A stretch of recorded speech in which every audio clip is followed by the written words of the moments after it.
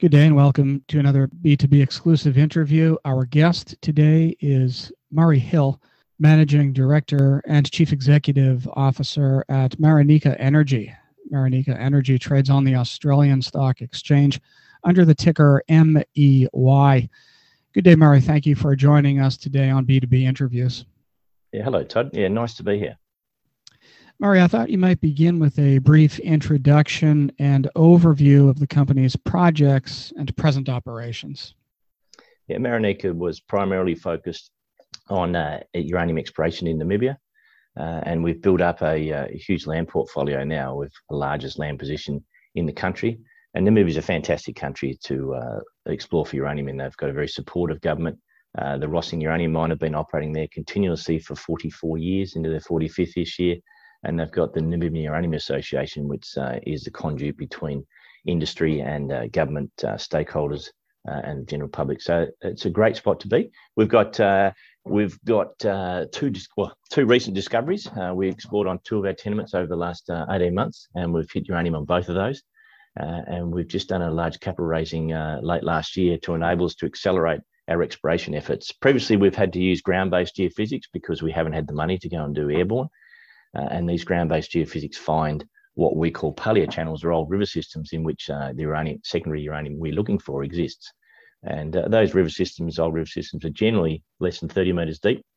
So quite shallow exploration, and hence if we developed a mine, it would be a shallow open pit. So we're looking at putting an airborne EM survey together in the next couple of months and cover the large area we've got in Namibia very quickly, and then identify drill targets and get in there and start drilling. A significantly faster approach than we've been able to do in the past. But we've got the track record of exploration success on 2 of our tenements, and we're really following what General Mining, or which morphed into GenCore, did in the late 70s, early 80s. They found these paleochannel deposits in the southern part of Namibia, Osteananis, Langer Heinrich, Tumas, and we're just piggybacking on some of their exploration targets and going upstream of these known deposits to find uranium. And since in the last 12 months, we've also picked up uranium assets in Australia. We bought 48 million pound of high-grade assets in Northern Territory and Western Australia. We paid the equivalent of 4 cents per pound of uranium in the ground. And when you look back at history, the Extract project had the Husab project in Namibia. That sold for $4.50 per pound in the ground. Now, I'm not suggesting we're another Extract, not suggesting we've got another Husab, but I'm just putting it into perspective. Certainly a very low cost acquisition we've got there. So we've got quite exciting projects in both countries, and a really solid base to work off, and quite an exciting time for us going forward with exploration and an anticipated rise in the uranium price. Indeed. So the company is certainly uniquely poised in that regard. Murray, expand a bit more, if you would, on some of the core assets, or your more advanced assets, as it were. Also educate us a bit more in terms of the infrastructure as well as the political climate within that region as it relates to resource development, production, etc. So the political climate in Namibia is very good. It's a democratic country, one of the best 2 countries in Africa to operate in. I've taken the family there for holidays. We've driven around in a hire car. People are fantastic. People are friendly. And they've got a very established mining industry. As I say, Rossing's been there operating since 1976 continuously. There's another operating mine there, the Husab uranium project. And then there's a couple on care and maintenance, a Trikopi project and Langer Heinrich. So it's the 4th largest uranium province in the world. And, and there's plenty of opportunity for exploration success in the country. As I say, the Namibian Uranium Association support everybody very well in the country, and do a fantastic job of being that conduit. So very stable country, good to operate. Infrastructure-wise, it's the port of Walvis Bay is adjacent to the Swakopmund, which is a town that really services uranium mines, and that port services the landlocked countries further east that would rather export goods from the west coast of Africa versus the east coast of Africa into Europe, trying to go through the turmoil of the sewers and so forth. So we believe that it's a fantastic place. It's got good infrastructure in terms of roads, rail, power, port, and it's got a history of exporting uranium out of that port, both from Namibia, but also from Malawi when that was operating. So, yeah, good solid country. Now, core assets, core assets for us, we had the Maranika uranium project, our namesake project. We've gone and picked up a lot more ground because that's a low-grade project. We've got the upgrade process, which has lowered the cost base for Maranika by 50%, both capital and operating. And we've used that as a catalyst to go and explore for a little bit higher grades than the Maranika project. And that's what we've managed to achieve down in the southern part, south of Rossing, because we're just a little bit north of Rossing with the Maranika project, and south of Rossing. So we're getting, we've explored the Copies project. We've had fantastic success there. We've got a 6.4 square kilometre paleo channel we've found. We've drilled 40-odd% of it, and it's very well mineralised. We've then gone down to another EPL. We got granted the second one, a Hidabeb, and we've found a paleo channel that is longer than the width of the English channel, and it's mineralised for the bulk of the width. So we know now that there's going to be areas that are very highly mineralised, and we just have to find those. So that's what the airborne EM is doing. It's going to identify the outline of the paleo channels, identify where traps may be, where uranium has concentrated in higher concentrations, and we'll go and drill those. So they're the sort of the success we've had. But as I say, we've got another 8 tenements that we can explore on, and that's what the idea of this accelerated EM, airborne EM, is to go and explore on those and find out where the paleo channels, and then go and drill. So quite exciting there. Moving to Australia, we just recently announced that the Angela project, which sits just south of Alice Springs in the Northern Territory, next to all the infrastructure you need, 25 kilometres from the main town, and it's 1,300 ppm grade. It's 31 million pound of ore. Previously, the impediment for Cameco when they held it, and Paladin when they held it to develop it, was the high acid consumption. What we've been able to do is apply our upgrade process to that, which I didn't mention before, was fully patented, fully developed by us, and 100% owned. We applied our upgrade process to that. We've reduced the acid consumption from 104 kilos per tonne to 24 kilos per tonne. That's 80 kilos per tonne reduction in acid. And considering the acid is about 40 cents per kilogram delivered, that's an operating cost saving of in the order of $32 per tonne. So that's a huge benefit to the project. And we're just assessing what that means for us now. But certainly some great projects that we've got in both jurisdictions. Now, will the company look to strategic or joint venture partners moving forward on any of these plays? Well, we don't need joint venture partners at the moment. The exploration program in Namibia, okay, the airborne EM is costing us a bit, but once you're drilling, it's about $1,000 per hole.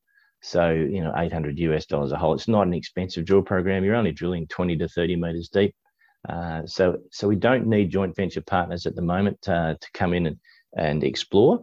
When we define resources and we move towards development of those, we currently think, like for instance, the Copies project, we believe we could develop that for, say, a capital cost of 50 to 60 million US, and we're producing about 1.5 to 2 million pound per annum of uranium. So that's not an insurmountable amount to raise to then go and develop that project. So we may not need joint venture partners even when we move towards development. But being a successful small resources company, we might find ourselves being a very attractive target for takeover.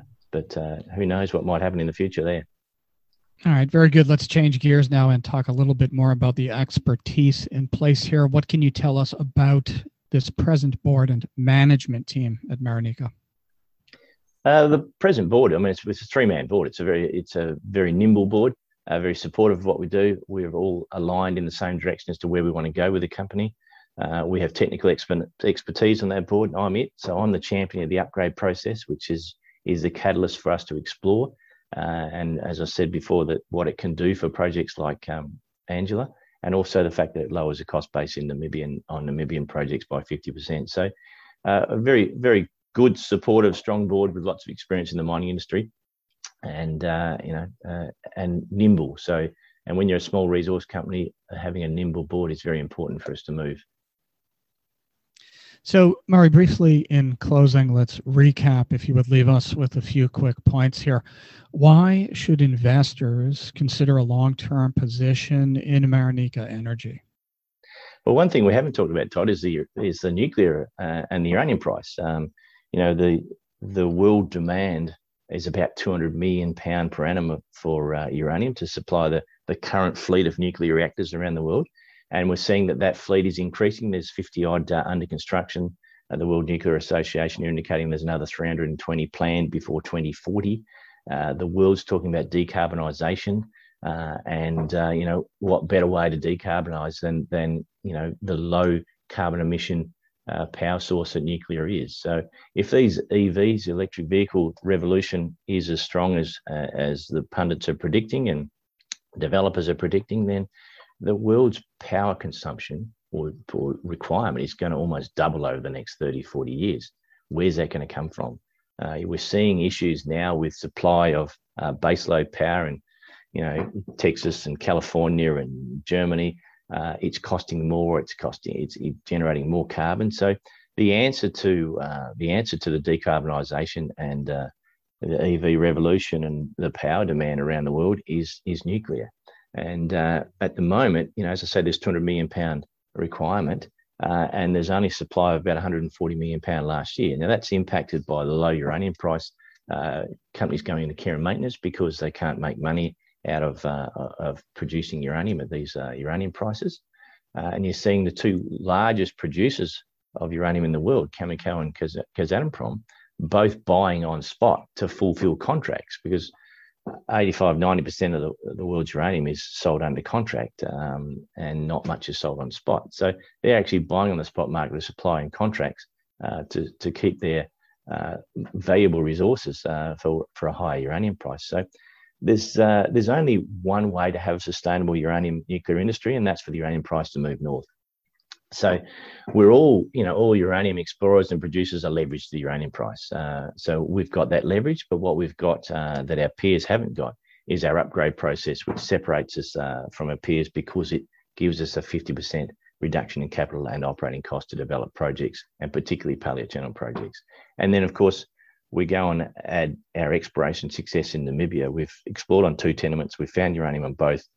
We've got a total of 10 tenements. Right, so we've got a lot more upside potential there.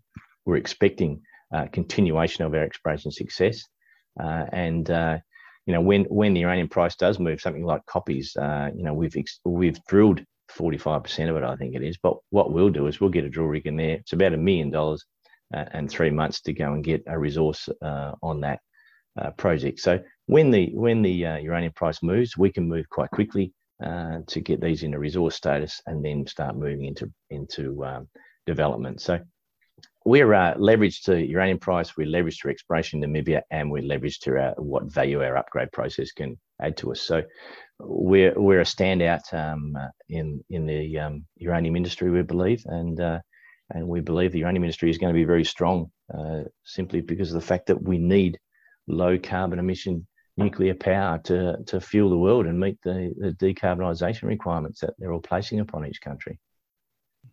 Well, that is certainly a very exciting story. Murray, it was a pleasure speaking with you today. Thank you for joining us on B2B Interviews. Thanks, Todd. Enjoyed it. Our guest today has been Murray Hill, Managing Director and Chief Executive Officer at Marineka Energy. Marineka trades on the Australian Stock Exchange under the ticker MEY.